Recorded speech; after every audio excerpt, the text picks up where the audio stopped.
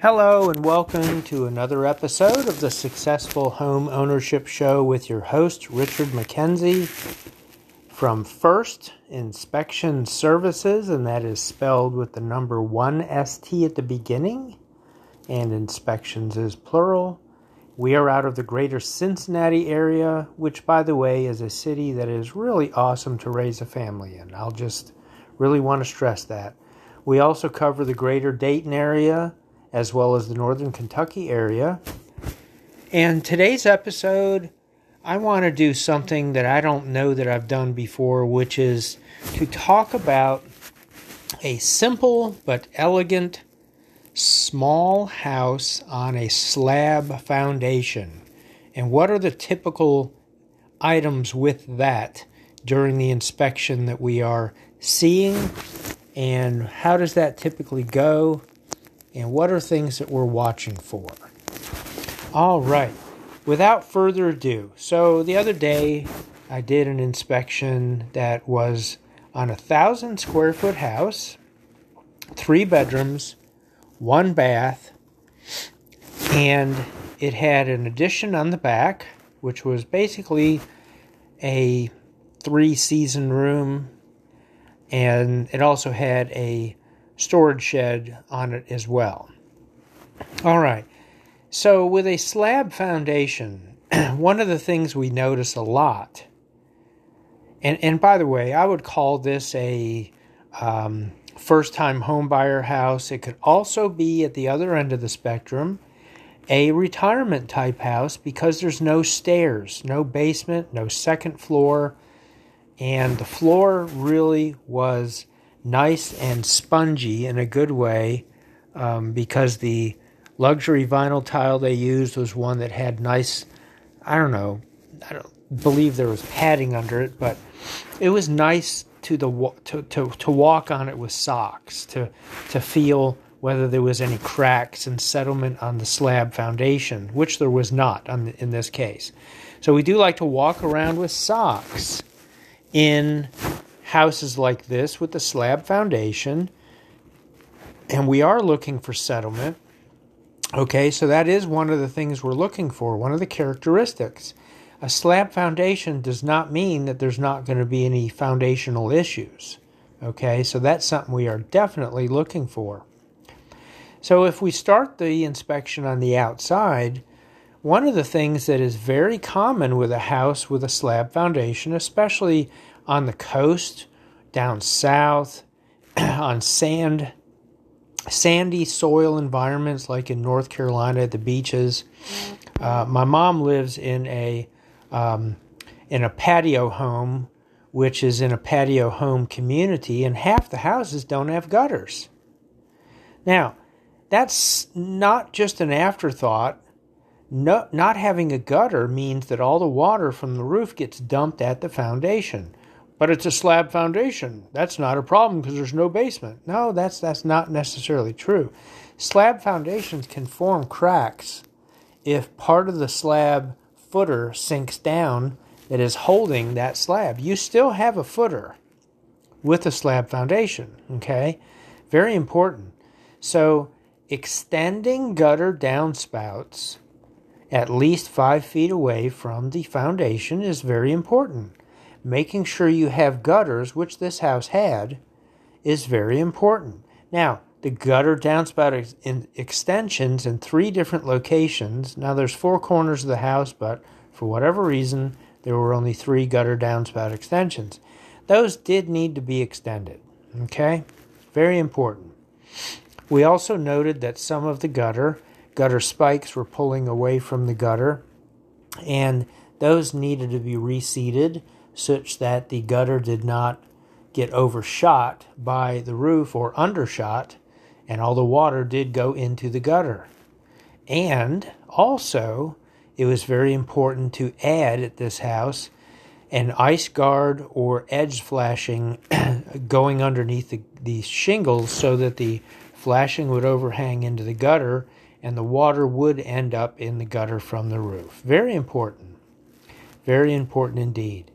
There were some branches too close to the house. Those things all need to be addressed. One of the things I really do enjoy at an inspection is trying to think like water, the flow of water. Now, I will impress upon you my oldest son, who is a chemical engineer. He once said, "Dad, I can't think like water. Water has a 0 IQ." I said, "Well, that's nice, but try not to be so." try not to be so specific about that or literal. I'm just making a comparison that we need to think about the flow of water and where's it going to go with respect to this yard. Well, if you look towards the front of the house on the right-hand side, we have what's called a swale. What is a swale? A swale is a very shallow ditch or a path of least resistance for water to follow and flow in heavy rains.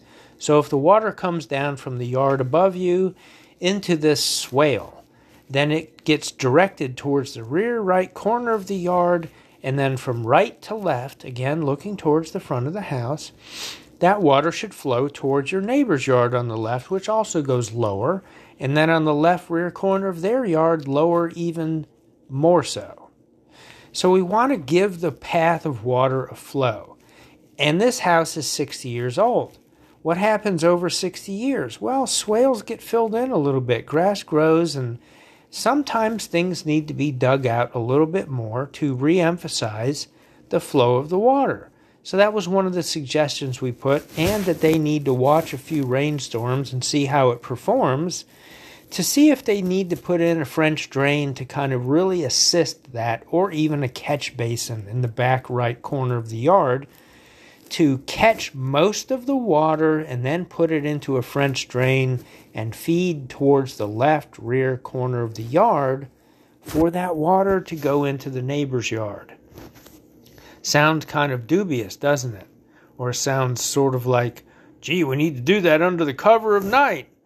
And when the neighbors aren't seeing that, because that water is going to deposit on their yard. Well, their swale is deep enough to find that they're used to water being flowed from the neighbor's yard into their yard. I think that was part of the planned urban development of this neighborhood when the developers developed it. So I don't think they're going to have a problem with that.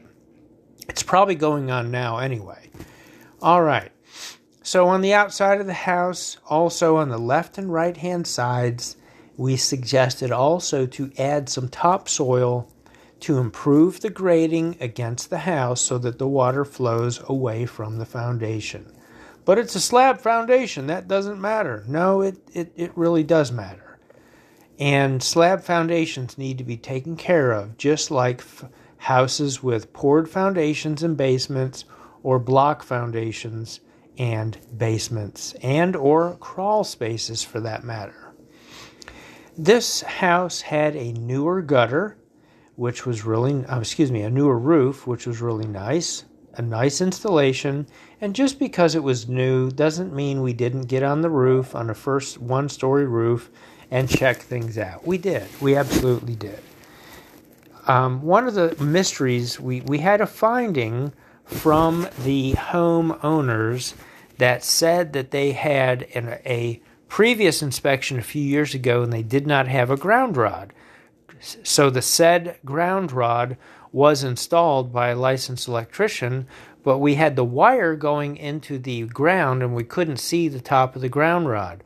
So I kind of did a little bit beyond normalcy and dug down and found the ground rod, which was about 2 inches into the ground, and that was fine. That was great.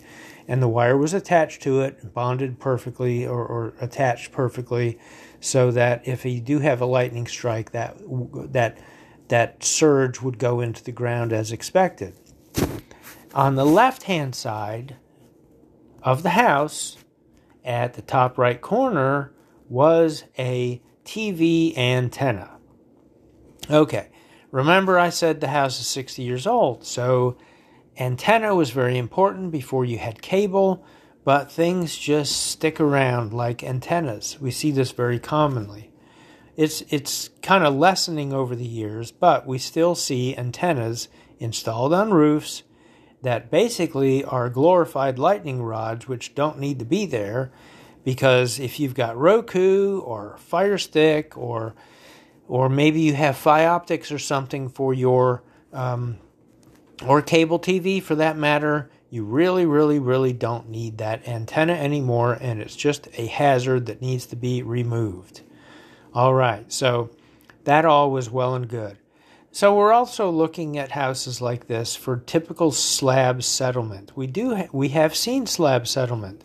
It does affect houses. It does affect interior walls. It affects the exterior, puts cracks on the brick veneer siding or even structural brick. These things can happen, and we have noted these in the past, so we are looking for things like that. None at this case, and I talked about some of the vegetation needed to be removed and or trimmed away from the house. That was very important. And then we basically, of course, assessed the air conditioner, ran the heck out of it since it's the middle of winter. It performed nicely, normally. We assessed the windows. We're looking for good caulking, good sealing. We're looking at the front porch. A lot of times with a slab foundation, you have the front slab that's not really attached to anything, sometimes not even rebarred into the house, and it tends to drop down a few inches. That was the case in this case at this house as well. So that can be either replaced or slab jacked, raised up, and so forth. So that's an option. At this particular house, we had kind of a strange situation where the person who lived here previously decided to turn the garage into a carpeted exercise room, and even though the garage door was still there and the garage door opener and it still worked fine, they had exercise bikes and other things in there, and the buyer informed us that they definitely want to turn it back into a garage. So we were pretty happy about that. Now, a lot of times you see people who take former garages, one-car garages especially, on these one-story houses, and they turn them into a hobby room, exercise room, family room, and they have the HVAC contractor install ductwork to them. Okay, well, that was fine when it's not a garage. When it is a garage, because you can have a car running, you don't want carbon monoxide going back into the house, that supply duct or return duct or both need to be sealed off to make sure that they are not being used as part of the HVAC distribution system. I hope that makes sense. If you have any questions about that, email us at richard@firstinspections.com. And first is spelled with the numerical 1, ST, like Scott Thomas, inspections with the S on the end, plural.com. richard@firstinspections.com. All right. Attic did do pretty well. For a 60-year-old house, it would not be surprising to only have 4 inches of insulation. Sometimes for houses like this, too, in rare occasions, we run into the vermiculite, which is a kitty litter-looking insulation, very shiny kitty litter that is asbestos-based. We didn't have that in this case. We had fiberglass, loose-filled fiberglass, which had been increased to about 12 inches, which is very adequate for this part of the country. So that was good. In this day and age also, we have a lot of houses that have been renovated. We're going through a lot of renovations, aka flips. This was not a flip. This was a renovation where the people lived in it, did a lot of work over the years. Now, one of the most common things you will have with a house that is 60, 70, 80 years old is you will have some of the outlets 3-prong and grounded. Now, why do I have to point out that the 3-prong outlets were grounded? Because a lot of times we test them and they're not grounded, even though they are they have the appearance of grounded because they're 3-prong, but in this case they did test as though they were grounded. Now, the 2-prong outlets that are left behind, some of those still exist. We had 3 bedrooms and a den. There were still quite a few 2-prong, aka ungrounded outlets in the den and in the 3 bedrooms. typically that adds up to maybe 3, maybe 4 total, maybe even fewer breakers in the main panel that can be upgraded to GFCI, ground fault circuit interrupter breakers, if the panel has breakers that are still manufactured that can be replaced in that panel. And those can be made safe or safer by a licensed electrician, or they can do it at the outlets themselves. That takes an appointment when? Before closing. I really stress that. By a licensed electrician to give the buyer an estimate of such upgrade, so they can use that for their budgeting purposes, negotiation purposes, etc. You don't want to deal with that after closing. That's very important. This house actually also had a fireplace. It's a small house, but it still had a fireplace. It was an insert, which means a prefabricated fireplace with the ceramic inserts, and there were a couple cracks in it which need to be either repaired or replaced. Chimney flue looked pretty clear, really didn't need to be cleaned, and when we were on the roof, the chimney looked pretty good too. No cracks on the mortar cap or anything like that, but there were a couple cracks on the firebox itself, on the panels that made up the fireplace insert. Those do need to be repaired / replaced by a qualified fireplace contractor. The other things in the house operated pretty normally. You have a lot of the older plumbing fixtures.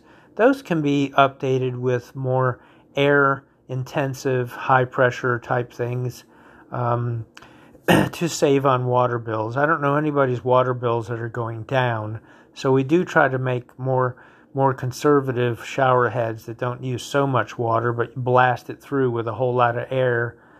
So if you women who have long hair, and I guess some men who have long hair too, you're going to be able to get that rinsed pretty well with those more modern shower heads, and save a little bit of money too.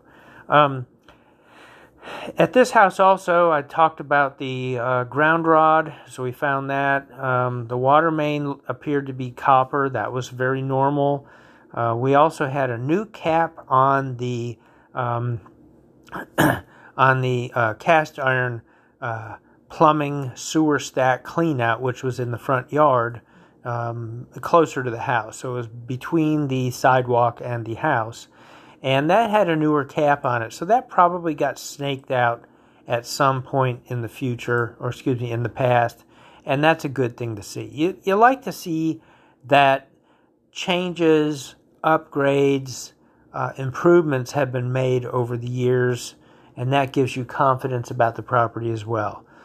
Newer water heater at this place as well.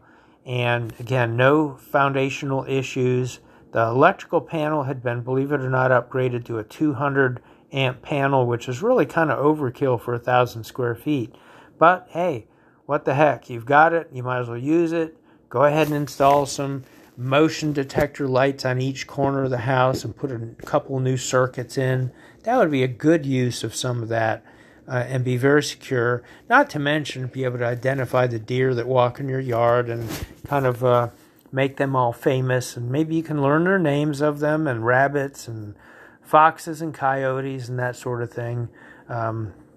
That's all good. And yeah, I said that about as deadpan as you can, so there you go. I like to have fun with these. Furnace was newer. That appeared to be in good shape. Same thing with the air conditioner. The air conditioner actually was only a couple years old, and it only got 56 degree air putting out, and it was a Train unit.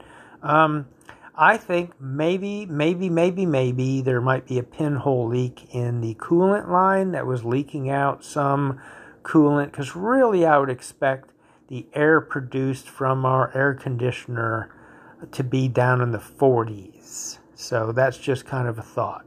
Now, here's the last thing I'll say about this inspection.